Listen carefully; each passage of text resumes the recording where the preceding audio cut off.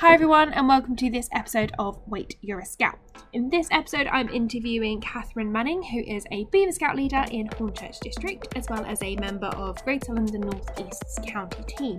As well as her many varying roles, she is a huge advocate of inclusivity and ensuring that young people and adults alike in Scouting and other youth movements are as included as possible. She's also an advocate for Versus Arthritis, as well as starting the Invisible Challenge on Facebook, which is a community of like-minded individuals who may suffer with or have partners or family members that have invisible disabilities or illnesses.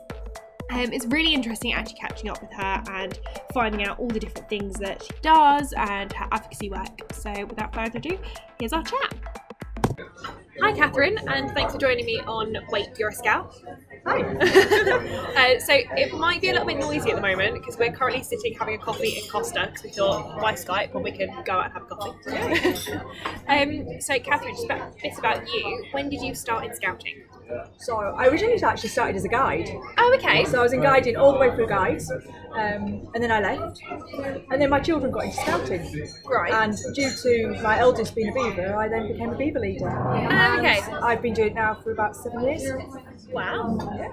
So was that just a go along as a parent help for a bit and eventually uniform story, or? It was exactly that. I was sucked in to the parent help bit, and then the application pack came towards me. I signed the paperwork, went to appointments committee, and the rest is history. I've got a uniform.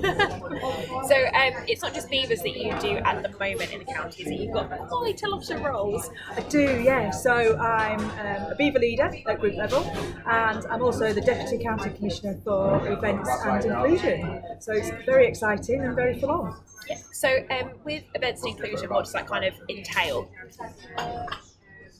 They're two completely separate roles. So the event side of things, I'm looking at the policies and procedures and making sure that we adhere to all the guidelines that are in POR and to make sure that we're safe as well. A deputy or a DC will come to us and say that they want a particular event to be put on, and it's mainly to fill in the gaps in programmes. So then we'll put those on.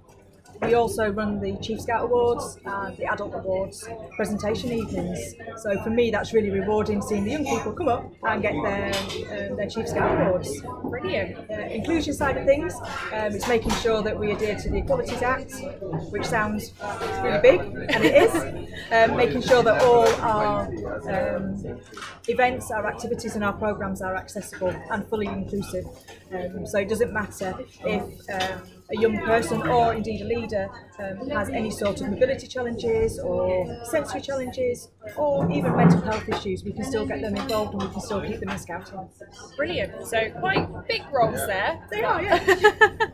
Quite a big jump from beaver leader to that. It is, isn't it? And you're still involved with your beaver group as well. Oh, very much so. They remind me why I'm a leader and why I'm doing the county roles as well. They make me proud every day. Great. And so you said your kids are involved in Scouting. So which sections are they in at the moment? All three of my kids are in Scouts. Oh wow. They're all in green. But they've gone all the way through beavers. They have, yeah. And it's offered them experiences that they wouldn't have ordinarily have had.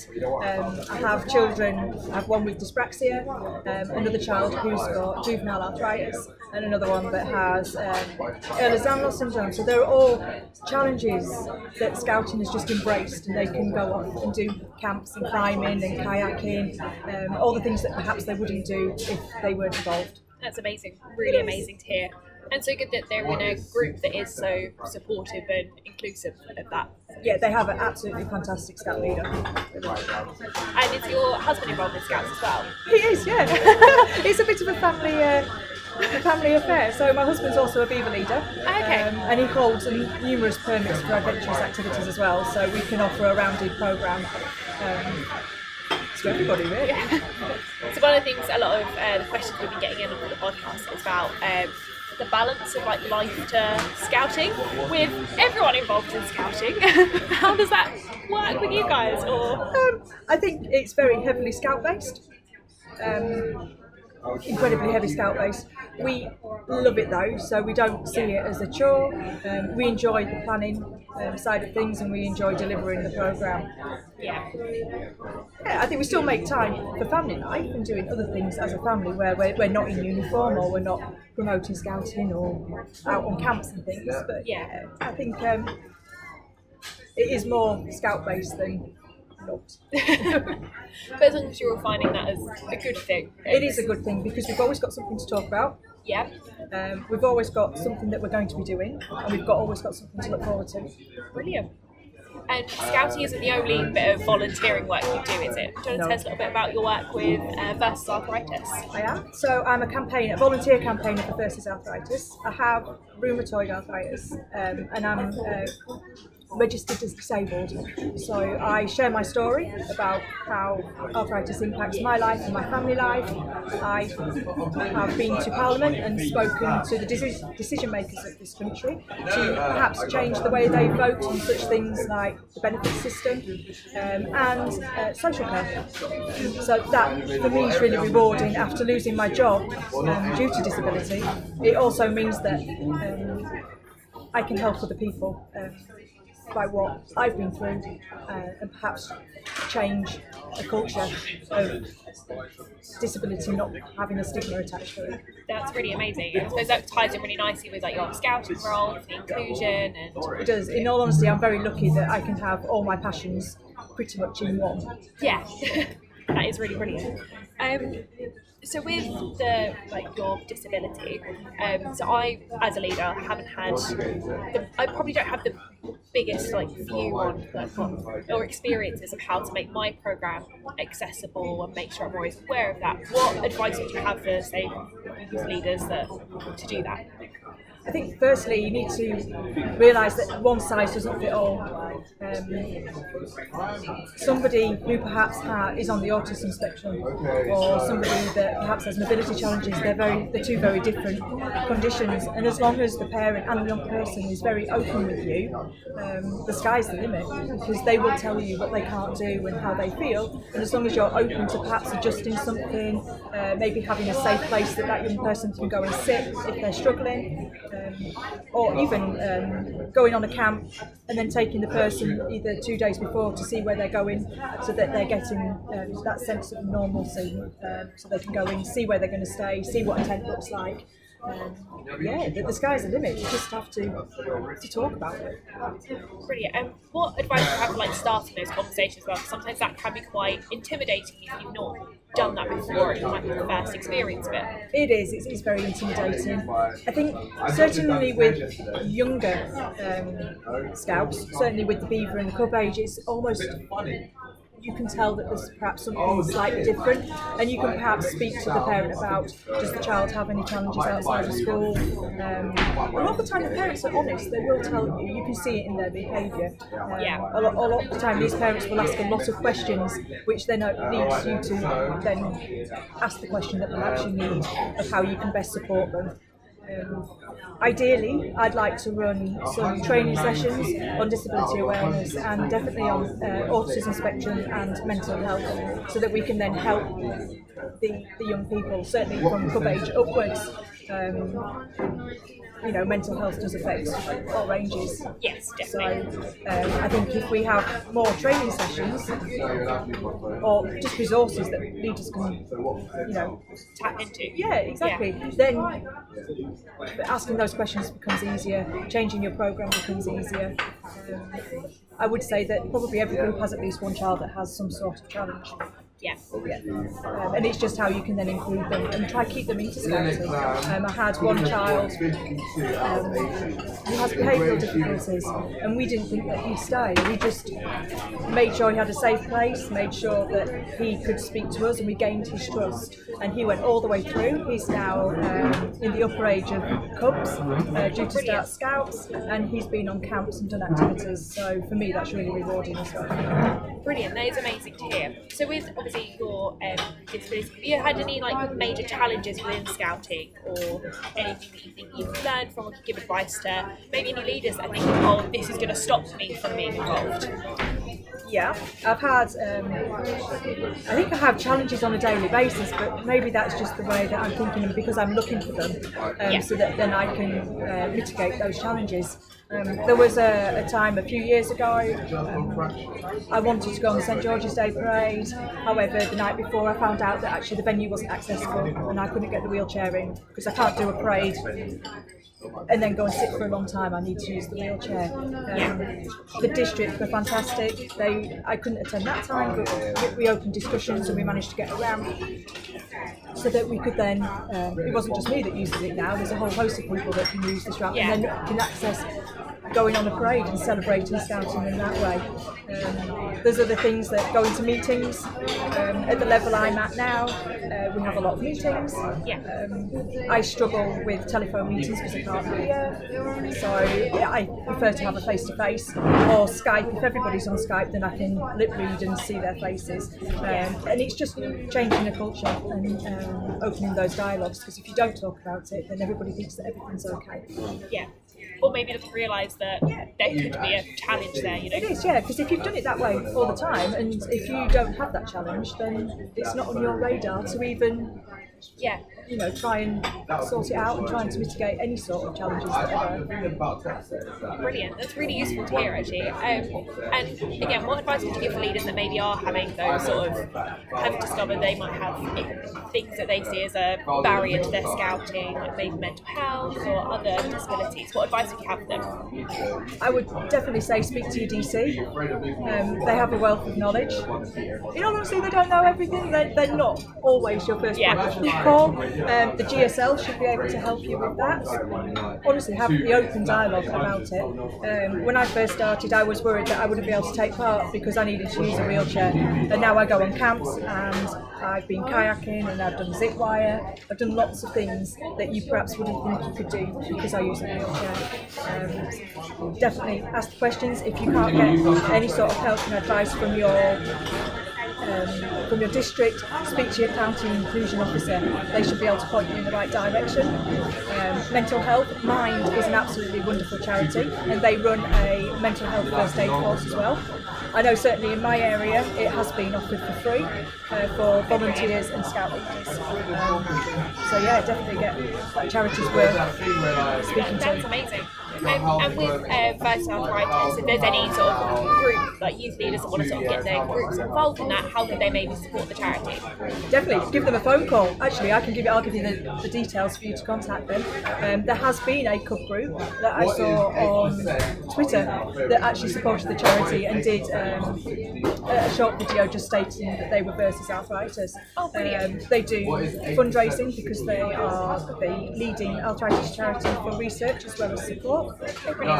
Without their support, I wouldn't be on the medications that I'm on now. So really, they're helping me stay in scouting because of the medication that they've researched. Get in contact with them, either through their website, their Facebook group, or give them a phone call. And then, as well as all of your volunteering, you also have a really successful Facebook community that you've started. That's mad. Do you want to tell us a bit about that? Well, that started off as a way for me to get my head around everything that was happening with myself, to stop me or try and prevent me from plunging into depression and things like that. So I started the Invisible Challenge, which is just a support page. It puts links up to different invisible illnesses, disabilities, where to get help, and memes that just are funny. That perhaps those who are disabled or going through that can find humour in, and just to lift your mood. And it's just past 21,000 followers, which I think is amazing. Yeah. So has that helped, like, that connection with other people, like, for you as well? It has, just for my story to help just one person, that means quite a lot. Just means that everything that I fought for isn't in vain. And it's helped me feel useful, because losing a job because of disability makes you feel not part of a community, not part of society. So really, scouting kind of brought don't want to say it saved me, but it kind of rescued me from like not doing anything. Yeah. So yeah, it's been great. So between the Invisible Challenge and versus arthritis and scouting, I probably do a lot more without having a full-time job. I was gonna say, like, fitting all of that in, like, I can't even imagine it. Like, it's Time management. I've learned quite a lot of time management, but you know, at some point I will want to go back to work. I've got to try and do, you know, get back into employment at some point. It's just whether I can work that round. Being a volunteer, you can work around any sort of condition or hospital appointment or surgery you have, whereas the employment sector doesn't quite, they're not as flexible as what scouting perhaps is. Actually, scouting is really flexible, because if I can't make a meeting or I can't make a night, you know, with the Beavers, I know that there's a whole host of leaders that will go, yes, I'll help you, I'll come in and I'll do this. So the scouting community and the scouting family has been really central. So pretty much everything that I do. That's really amazing to hear, and so glad that you've got this sort of these various communities as well to support you. It is really good. So we talked a little bit about arthritis. I hope you don't mind me asking this, but I don't actually know that much about the illness. Maybe you could tell us a little bit about it. Sort of, yeah. So there must be like 100 to 200 forms of arthritis. Oh wow, okay. Everybody thinks of osteoarthritis as the wear and tear, the old age disease, but you can get it in younger years as well. I have something called rheumatoid arthritis, which is an autoimmune disease. So basically, my immune system is overworking itself and attacking the lining of my joints. It's actually attacking my lungs as well, because I've got nodules in my lungs. The way they treat an autoimmune disease is to reduce your immune system. So I'm on, it's called anti-TNF therapy, and it's to reduce my immune system so that it doesn't carry on attacking my joints and other parts of me. At the moment, touch wood, it's doing its job. That's amazing to hear. Yeah, I didn't realise there were so many different types of arthritis. There are loads, and it's not an old person's disease. Anybody can get it at any age. My son's started going through the process of a diagnosis at the age of 8. So, oh wow! And I was 12 when I got my diagnosis. Oh wow! So yeah, definitely a lot of sort of imagery around arthritis that definitely needs to change. I think it's just a community, cultural, view is the old lady or the old gentleman on the bus with the walking stick. But it's not that at all.